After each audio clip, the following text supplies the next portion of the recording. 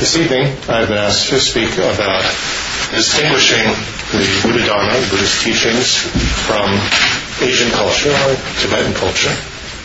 This is a very important question to ask, particularly if we are working to benefit others. For instance, we ourselves might be fascinated with Tibetan culture or Asian culture in general and like it. But if we want to help others and teach them about the Buddhist teachings, will it be helpful for them? I think that's really the question, isn't it? And just as we may or may not like these aspects of Tibetan culture, similarly there are going to be others that we try to help that may or may not like it as well. So we need to be flexible in terms of working with others, helping others. Do we encourage them to light butter lamps and string prayer flags, this sort of a thing? Or is that something that would just cause them to turn away from Buddhism, to be turned off? So there are two considerations here: our own purposes and benefit, and the purposes and aims of others. Now, one has to ask a very fundamental question here. Can you have Buddhist teachings without a cultural context? In other words, can the teachings exist by themselves out of a context, which is similar to the question of, can anything exist outside of a context? Or if we want to use the terminology that we find in the voidness teachings, then can we establish something as a Buddhist teachings just from its own side, or is it established dependently on a context? And of course, from an analysis of voidness that we find in Buddhism, we can't establish a Buddhist teaching outside of a context. So that fits in with the general principle that we know that Buddha taught with skillful methods. He taught various people, various students, disciples, in terms of what they could understand. And that was all that Buddha did in terms of teaching others. He taught others in terms of consideration of others. In other words, by considering others, Buddha taught. And if you consider others, others live in a society with a culture with basic ideas, don't they? And so, Buddha taught to an Indian audience. If we look just in terms of the historical Buddha, if we think in a larger Mahayana term, then Buddha taught countless universes and countless beings in all sorts of different cultures. But still, in each of the Buddha fields, in each of these universes, there's a culture.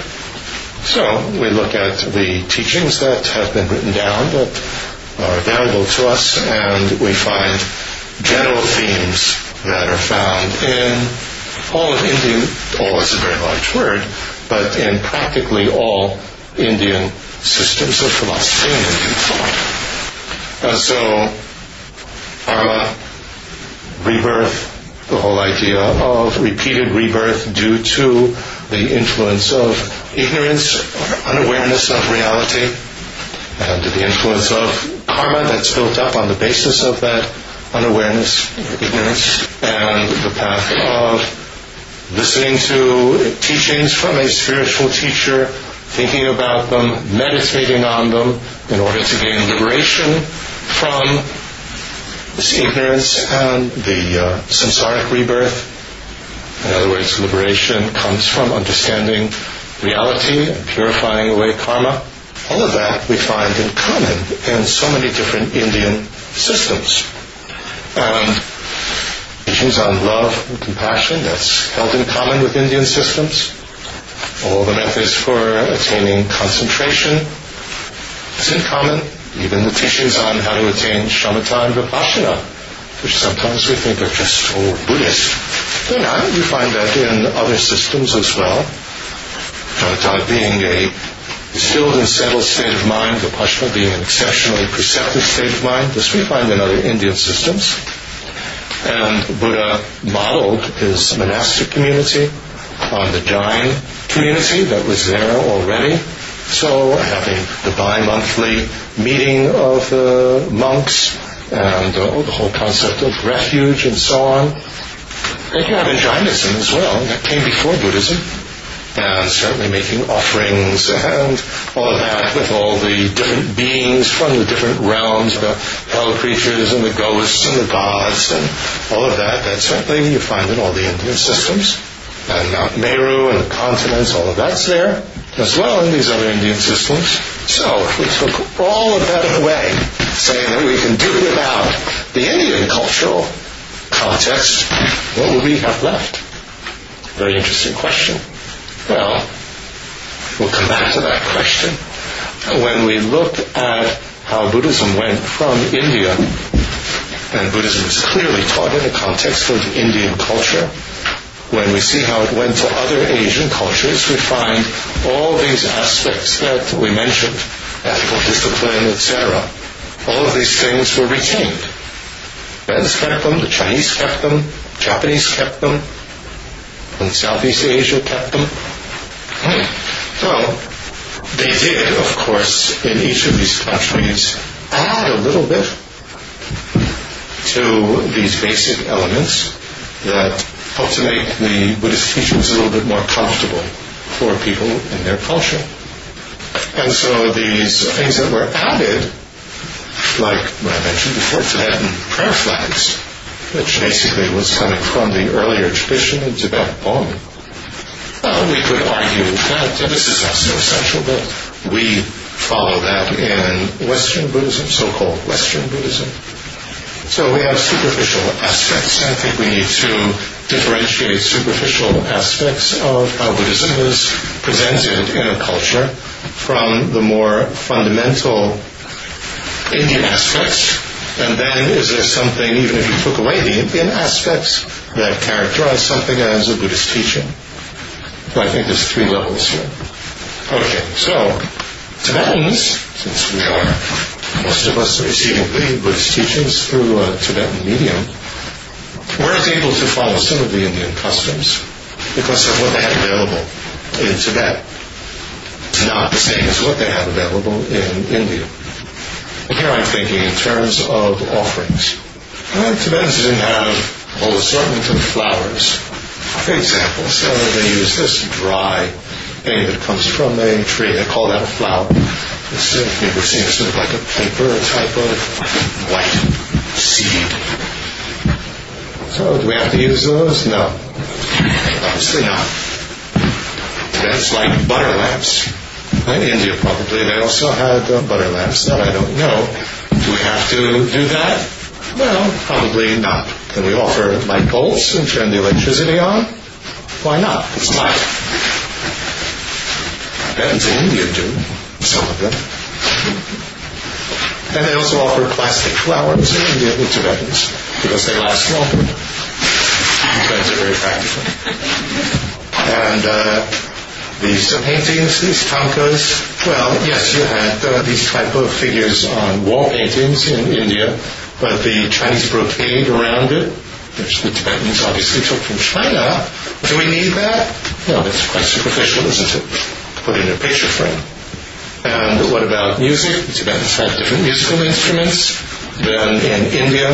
They composed their own musical accompaniments to things.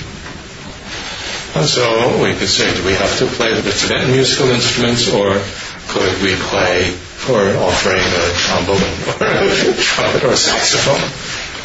Would that be acceptable? It's an interesting question, isn't it? But in theory, why not?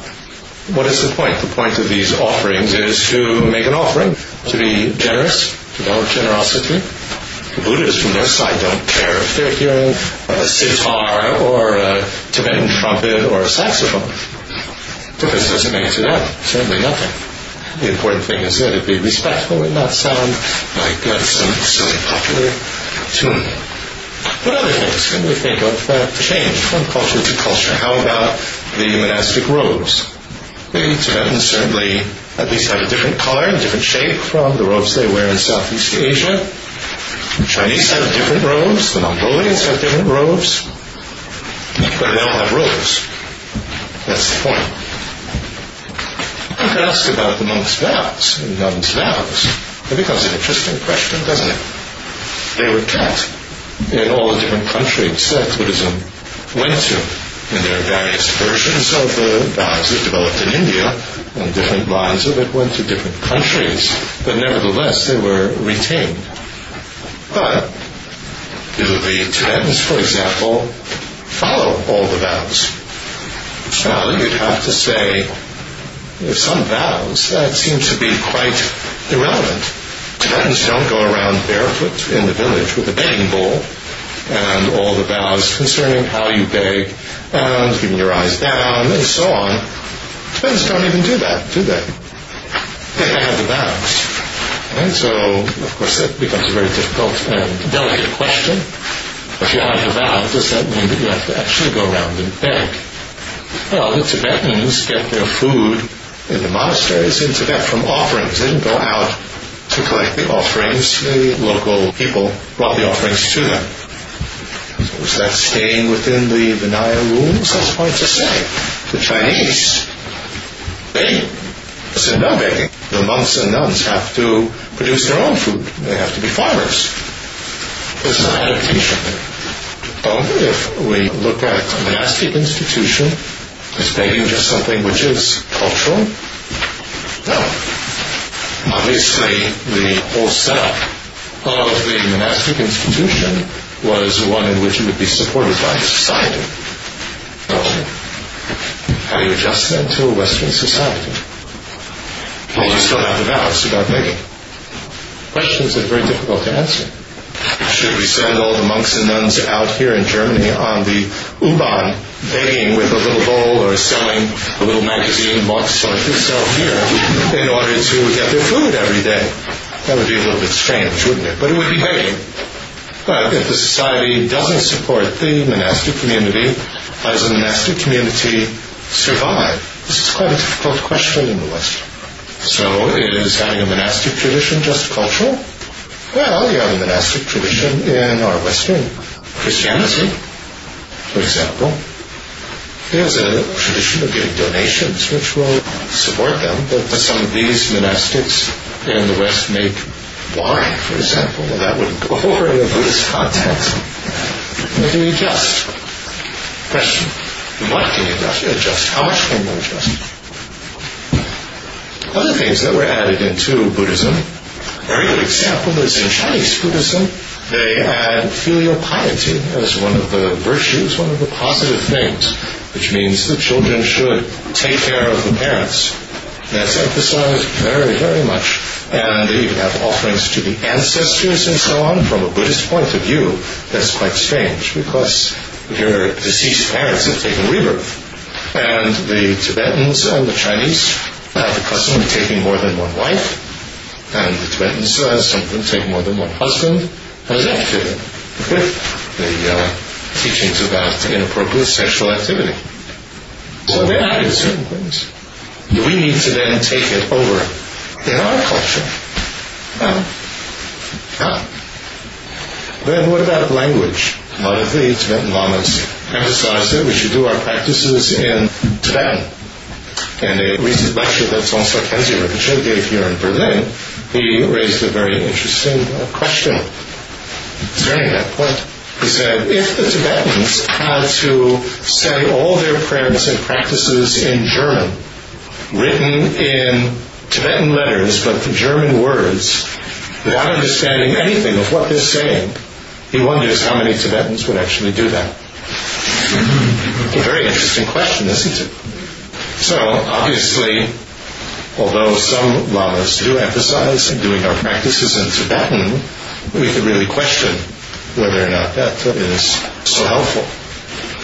Because the Tibetans certainly don't do their practices in Sanskrit, do they? And they don't visualize mantras in the Sanskrit alphabet either. They use the Tibetan alphabet. And they don't even pronounce the mantras the way that they would be pronounced in Sanskrit.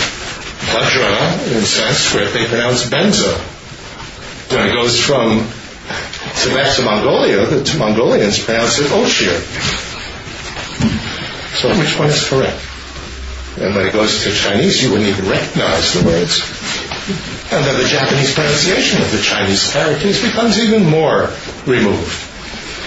So, these are all important questions. One of the reasons, by the way, that one great Tibetan Lama gave for insisting that people do the practices in Tibetan was that he had students from all over the world. And he said that if everybody was reciting their practices, like Chenrezig Puja, in Tibetan, they could all practice together. If everybody was doing it in their own language, they wouldn't be able to practice together. So that's one reason. But then, by the same logic, all the Tibetans should have done everything in Sanskrit. And the Chinese, and the Southeast Asian, everybody should have done it in Sanskrit. And they didn't. I must correct what I said, because the Southeast Asians follow Theravada Buddhism. They all recite their sutras and so on in Pali. And it's only very, very recently, within the last, don't quote me on this, 100 years or 150 years or so, that these Pali Sutras were ever translated into the local languages, Thai or Burmese or Sri Lankan. So it's a little bit similar to Luther finally saying that you can translate the Bible into German.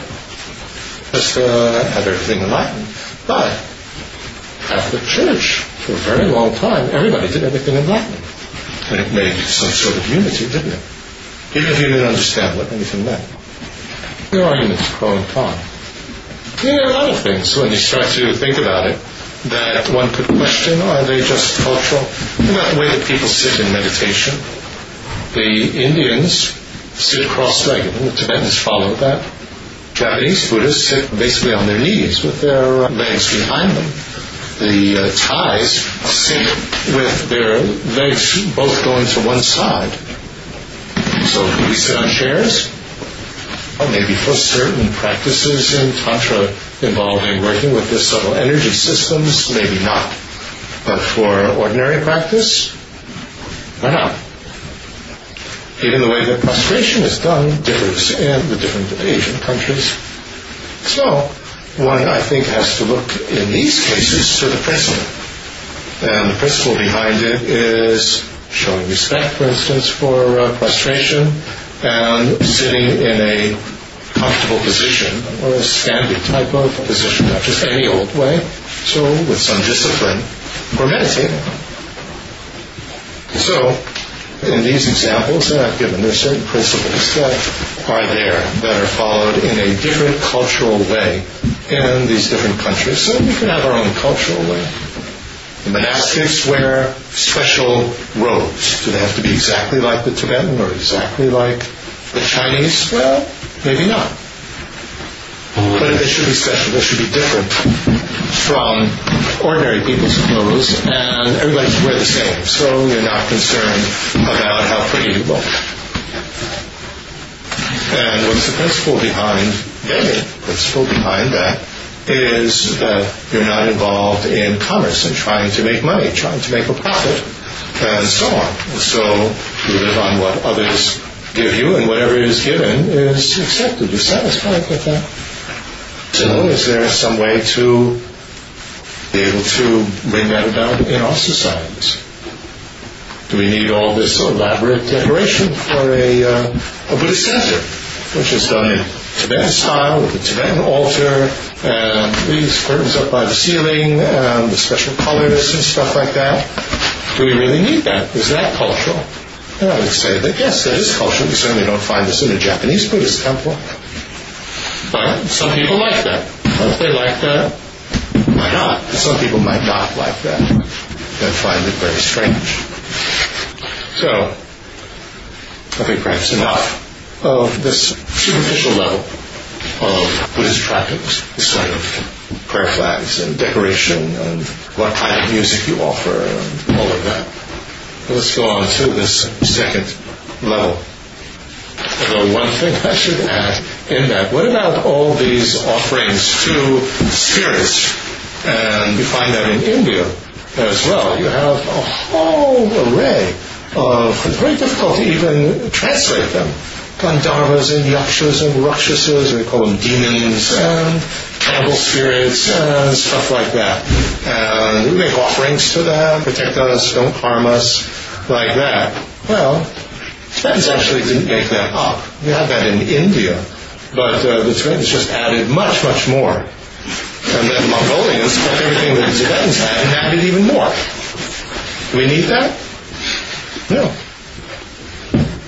Yeah, it's very interesting, doesn't it? Because you had all of these yashas and rakshas and all of these things in general Indian thought. It wasn't just in Buddhism.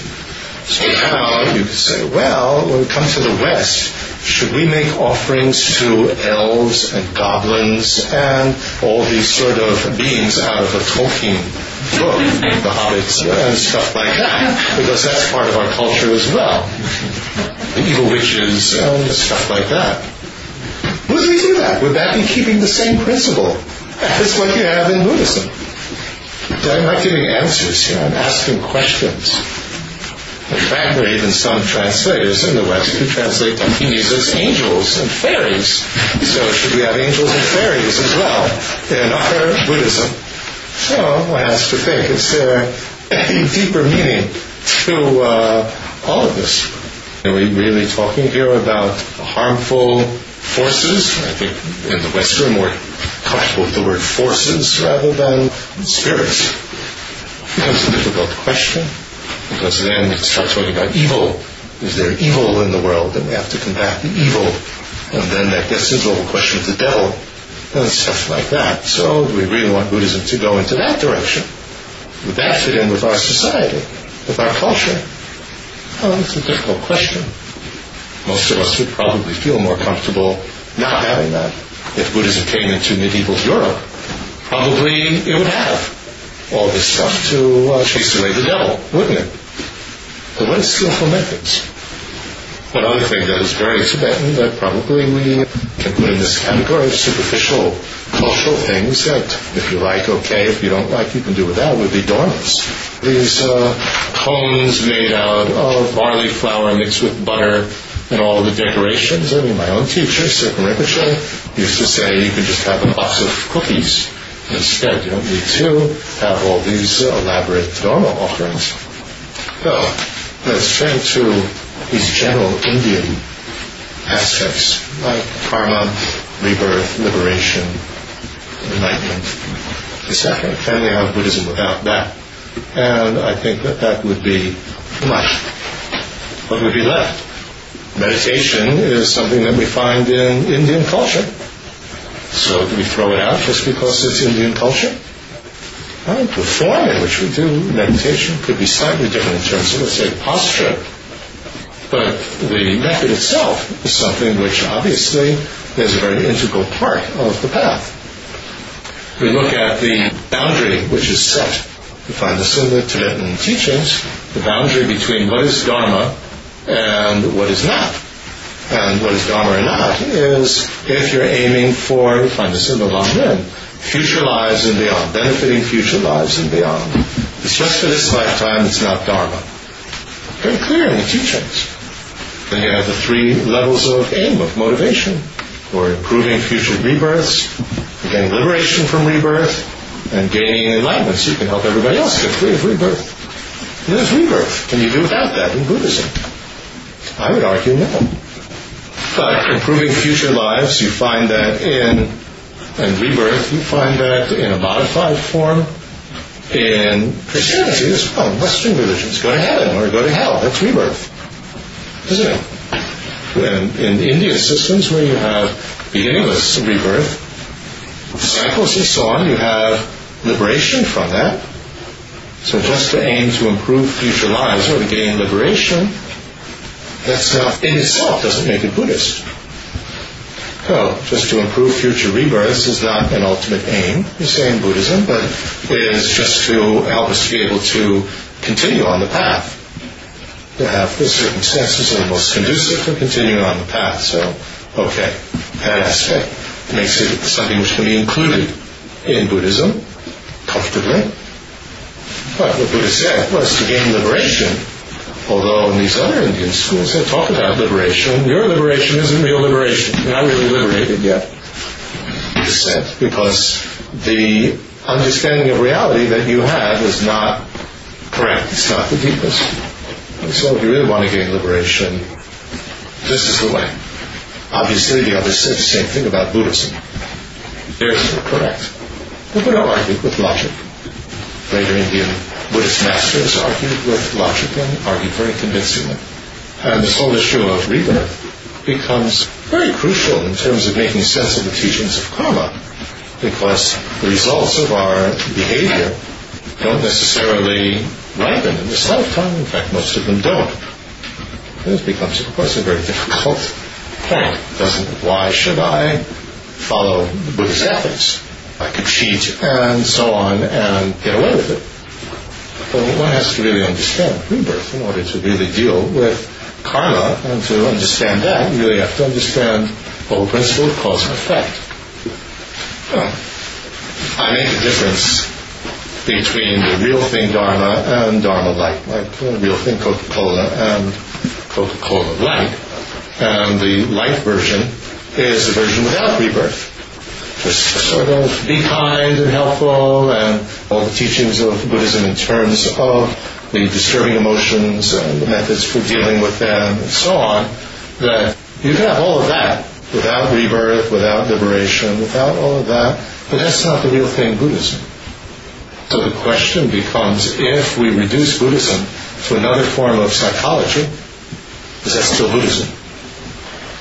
But then again, as I say, if you call it Dharma Light, and if that's what you want, then fine, that's okay. But don't confuse it with the actual Dharma teachings, the real thing Dharma, which is with rebirth and liberation and enlightenment and karma, which are all part of Indian culture. But ethical discipline becomes a little bit difficult in Dharma Light, because, again, one might not see the results or experience the results of one's destructive behavior. I don't know if you get away with it and never get caught, for example. Yeah, a very interesting question comes up.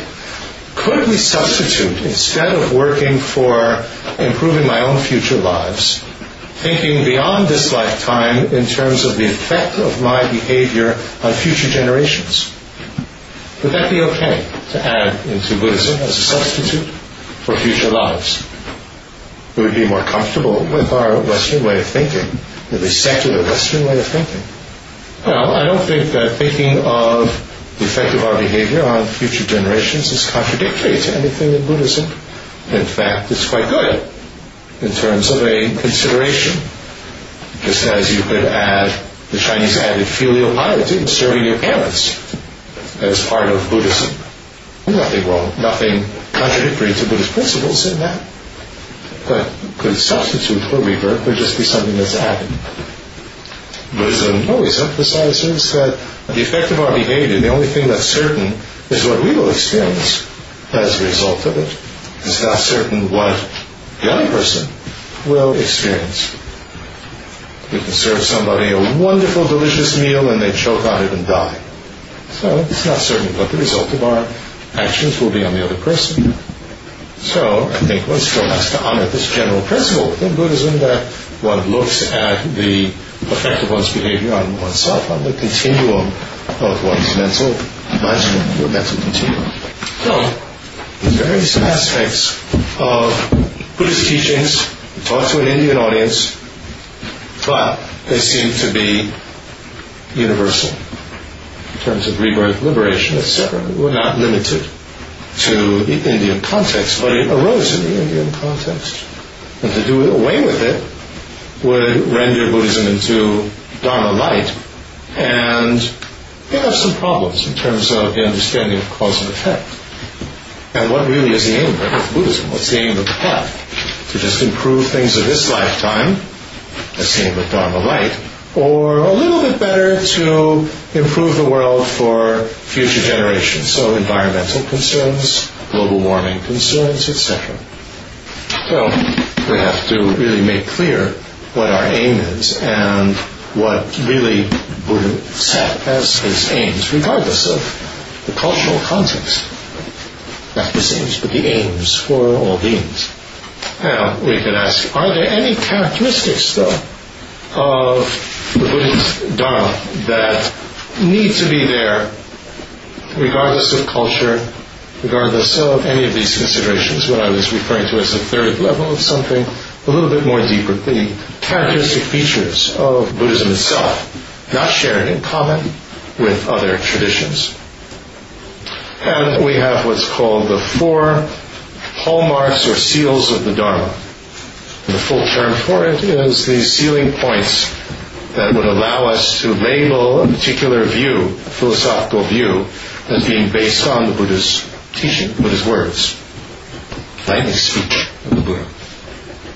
What guarantees that something comes from the Buddha's actual speech, what he taught? And there are 4 points that are stated. So it's not love and compassion that makes it so specifically Buddhist. It's not meditation that makes it specifically Buddhist. It's not a monastic community that makes it specifically Buddhist. Or ethics, don't harm others, that's not specifically Buddhist. It all comes down to the view of reality that makes it specifically Buddhist. But that doesn't mean that we could do away with all these other things and just have the view. So we have these 4 points. The first one, all conditioned phenomenon or affected phenomenon are impermanent, non-static. It means that everything that is affected by causes and conditions, arises from causes and conditions, will continuously change. And some of them will come to an end, most of them will come to an end. There are a few that go on forever. But non-static here means that changes moment to moment to moment. Well, teaching impermanence, is that so Buddhist? Well, the point being that most people don't even realize this. Want to think that things are permanent, they're going to last forever, they're never going to change. But more relevant is that I change from moment to moment. I'm affected by causes and conditions, and I'm changing from moment to moment to moment. The Hindu thought, I'm permanent. But it doesn't affect me. I'm not affected by anything, that way of thinking. My body, gets affected, but not me. I might experience many, many different things, but me, I'm not changed by that. Knowledge might change, but me, I'm not changed by that. So, this whole point about all conditioned or affected phenomenon change from moment to moment, they're impermanent and non-static, that applies to me as well. As long as something arises and is affected by causes and conditions, it's going to change, and most of them will come to an end. I don't really want to go into a very deep philosophical discussion of all these points. It's already late and very hot. Perhaps this isn't the proper time. But at this point, all conditioned phenomena are non-static. We have to differentiate. There's some non-static things that are changing, that are degenerating, slowly coming to an end. And there are other things which don't degenerate. So now we talk about me. Is it degenerating like the body? Is it deteriorating, falling apart? Or does the me continue? And if the me is affected by causes and conditions at the end of life, and the mind as well, in terms of just knowing, the capacity to remember might deteriorate, but the capacity to know is not deteriorated. So if that's not deteriorating, at the time of death it's still affected by something, then it should change into another moment. So one could go quite deep with this point. Second point is all tainted phenomenon are problematic, all suffering. Tainted means that they arise dependently on disturbing emotions and karma. It goes back into rebirth, doesn't it? So, to explain that point elaborately would be the 12 links of dependent arising. That all our experience, everything that happens is arising because of our ignorance, basically, our unawareness of reality, which brings about the disturbing emotions, builds up karma, and so on, and generates different levels of happiness, so pain and happiness, but then what it really generates is the continuing basis for that uncontrollably recurring rebirth. And all of that's problematic, all of that is suffering. This is specifically Buddhist. This whole mechanism of how samsara functions, how rebirth works, and it's all problematic, all suffering. And then the third point is all phenomena are devoid and lacking an impossible me, or an impossible soul. An Atman, that's the Indian word, but an impossible one that couldn't possibly exist. So here we get all the Buddhist teachings on voidness, whether we're speaking of it just in terms of voidness of a self of a person, or voidness of all phenomena. There are different levels of understanding as the Buddha taught, but basic teachings on voidness are totally essential for the Buddhist view. Voidness means an absence of impossible ways of existing. Things appear to exist in a certain way, but it doesn't correspond, it doesn't refer, I should say, to anything real. It's impossible. Other Indian systems, we find this in many of the Hindu systems, they say that everything is an illusion, and you have to see that it's an illusion and get to reality like we're all one. The self is equivalent to Brahma, this type of thing. But Buddha was saying that all of that's impossible. These other interpretations of what illusion is are impossible. He gave what is considered the correct view, and what is demonstrated by logic and by experience is the correct view. And the fourth point is nirvana, referring to release from samsara, is a pacification of something constructive.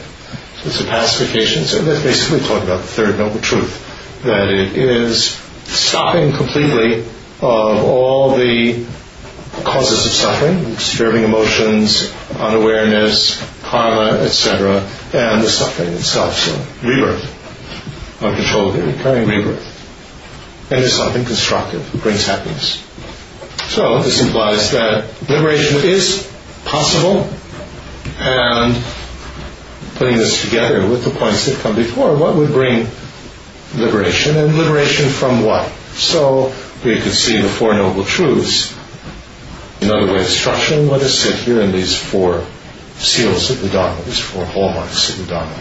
So although we could think in terms of these 4 points just in terms of this lifetime, all things that are affected by causes and conditions change, and anything that comes from confusion is going to give you problems, and there is no solid me, and if I could become free of all my problems, it would be great. This type of thing. But is that really Buddhism? That's, I think, the Dharma-like version. That's not really going deeply enough in terms of cause and effect and what really we want to get rid of. And because the problem with just positing all of this in the context of this lifetime is the whole issue of cause and effect. Because then you're going to have a mind and a me that at the first moment arises from no cause, or a cause that is irrelevant, like just the physical substance of the appearance, and that somehow changes, but then just that final moment doesn't have any effect on something else. So you have a big problem with cause and effect in terms of the mind, the mental continuum, and the me. Now, positing beginningless rebirth, and beginningless and endless mind, beginningless and endless me, not this impossible me, but the me that actually does exist and function.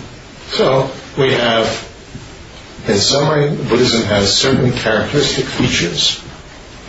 Four Noble Truths, these 4 sealing points. Refuge in Buddha, Dharma, Sangha. I haven't gone into that, but that also, the way that it's defined in Buddhism, is specific to Buddhism. We have defining characteristics. Is the existence of Buddhism established by the power of these characteristics all by itself, independent of anything else? No, you couldn't say that. That's impossible. Point of view of voidness teachers. They have to be within a context. So there is a general context which happens to be Indian, because that was the audience that Buddha taught in, but it seems to be universal. So it has to be within a context of practices of love and compassion and concentration and meditation and other things which are a little bit less easy to swallow, like karma, rebirth, etc. That would be a context. But then there's this other level which is more superficial, which might have a general principle behind it, but the form is different in different cultures. So making offerings, showing respect, these sort of things can be done in many different forms. And how the monastic community supports itself, and so on. These can be in various different ways. What type of robe they wear that will distinguish them from lay people and not bring about attachment. That can be culturally dependent. And certainly the language would be culturally dependent. And things like Mount Meru and the 4 continents and so on, and all the various beings that inhabit the universe, well, certainly, His Holiness himself, the Dalai Lama, has said we don't need Mount Meru and the Abhidharma explanation of the universe. It's contradicted by science, by experience. So when you offer the universe, it can be in the form of the solar system or the planet Earth or whatever. The point is that you're offering everything. You're offering the universe. And you're thinking of more beings than just human. Some that have more suffering, some that have less suffering. In a Buddhist perception theory and how the mind works, etc., there's never a mention of the brain. But that can be brought in. There's no contradiction. So when we ask this larger question, can we distinguish the Buddha Dharma from its Asian context, we see that this is actually quite a complex question, and one needs to analyze it in levels of what is essential, what is general, what comes from a culture like Indian, and what is superficial. And just can be changed according to culture, but follows a principle that has to be honored. Okay, so thank you. What questions might you have? Yes? So in which context do you see the pretas, the god realms, and so on? The way that I relate to that is to look at mind and feeling. So mind is be able to experience things, have certain like mental holograms arising and some experiencing it or knowing of it. And one mental factor that's always present is a level of happiness or unhappiness. It's not quite the same as pleasure or pain, but it's a mental or physical happy or unhappy. And we use the Buddhist term, in the desire realm, there's also going to be pleasure, pain, physical sensation. Now, when we talk about happiness and unhappiness, or pleasure and pain, there's a huge spectrum from the most intense, horrible suffering to the most intense pleasure and happiness.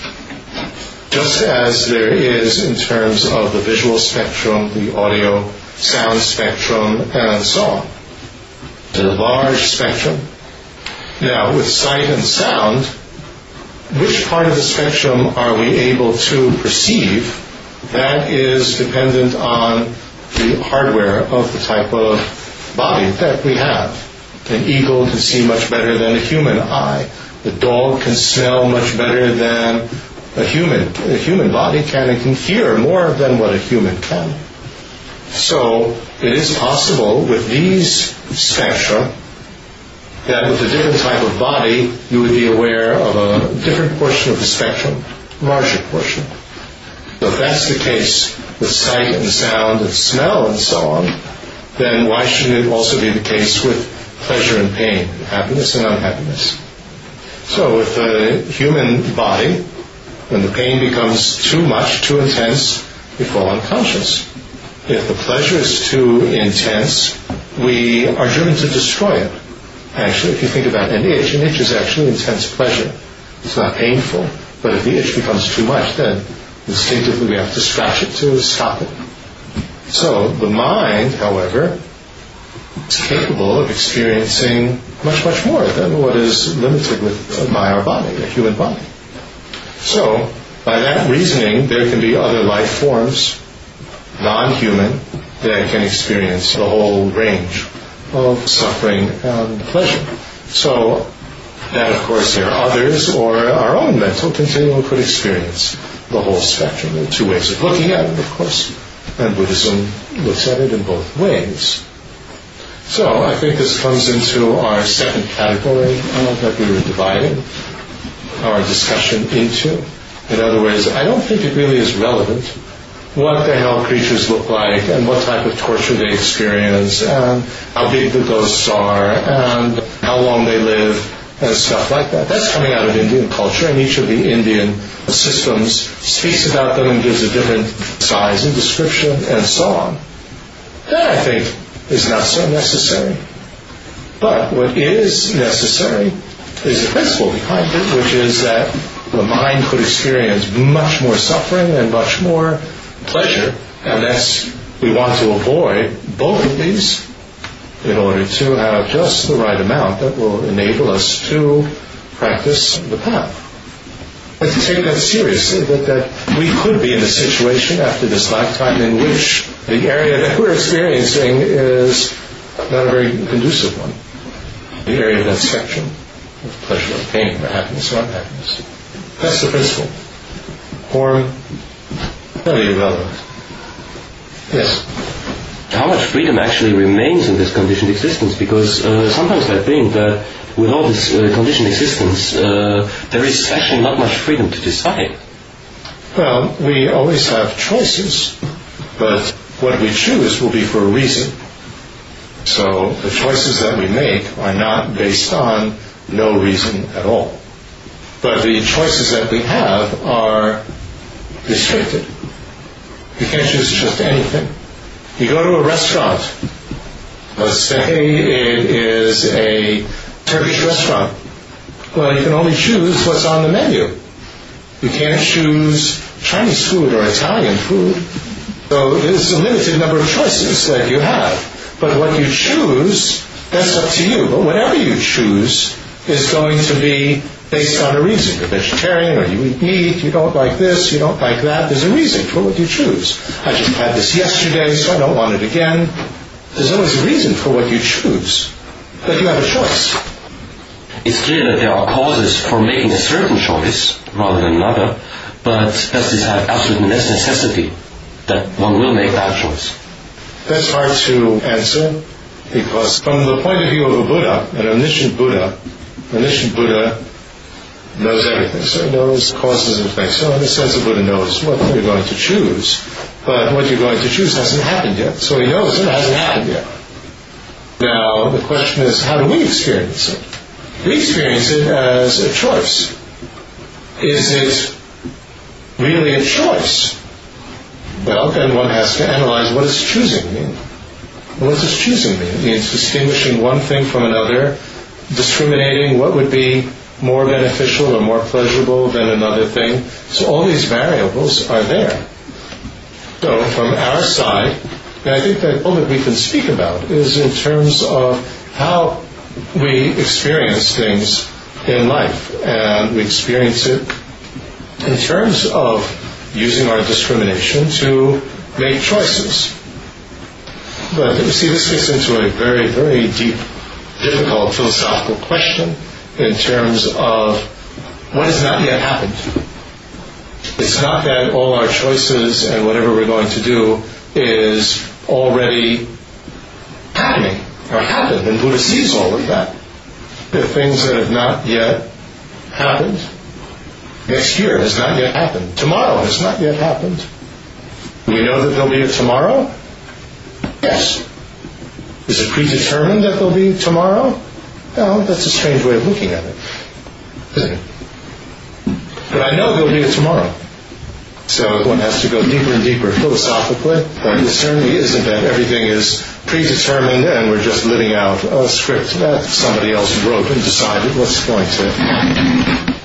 One last question. Okay, just maybe we'll come back to the topic of traditions and religion. And what means blessing, or what is blessing? Is it a traditional stuff, or is it a kind of energy that comes from the holy? So the question is about blessings. Is that something cultural, or what's going on with blessings?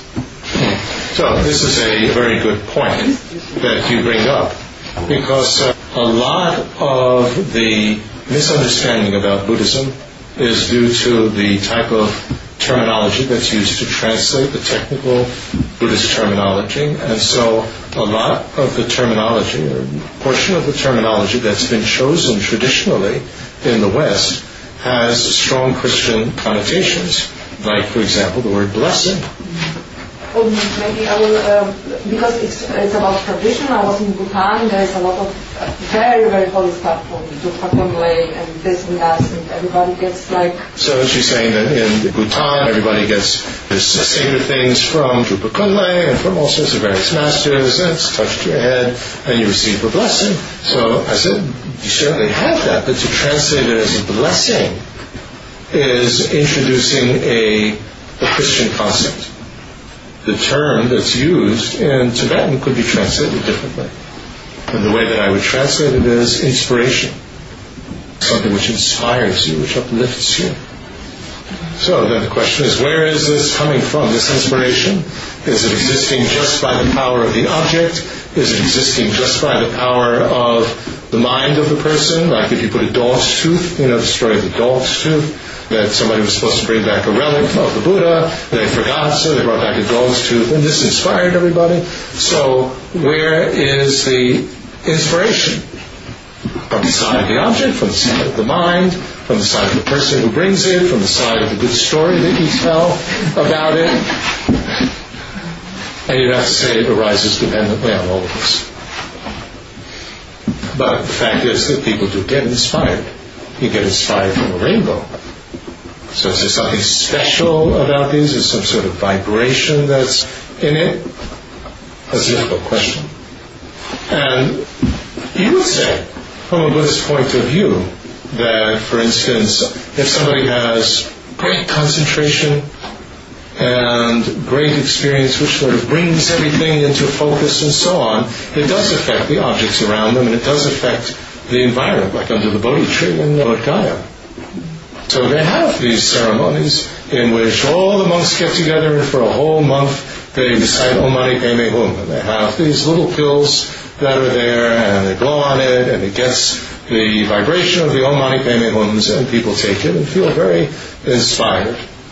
So you could say, well, there's some sort of energy vibration. Sounds a little bit New Age, but it's not outrageous that somehow vibration and energy can affect the alignment of the energy of an object. But of course, you can give these things, these little pills, to someone who has no respect, no anything, and it's not going to have any effect. So the inspiration also is dependent on the mind of the person. The example that's given is that even if the highest lama in the world blows on a protection string and ties it around the neck of a pig that's going to be slaughtered, it's not going to prevent the pig from being slaughtered. So things arise dependently on many, many factors. Okay, so let's end here. Not with a blessing, but we'll end here with a... Why not? Inspiration for the dedication. Dedication, we think whatever positive force, whatever energy has been built up, it is dealing with energy on our mental continuum here, may go deeper and deeper, grow stronger and stronger, and act as a cause for not only us but everybody to reach the enlightened state of a Buddha. The benefit of us all.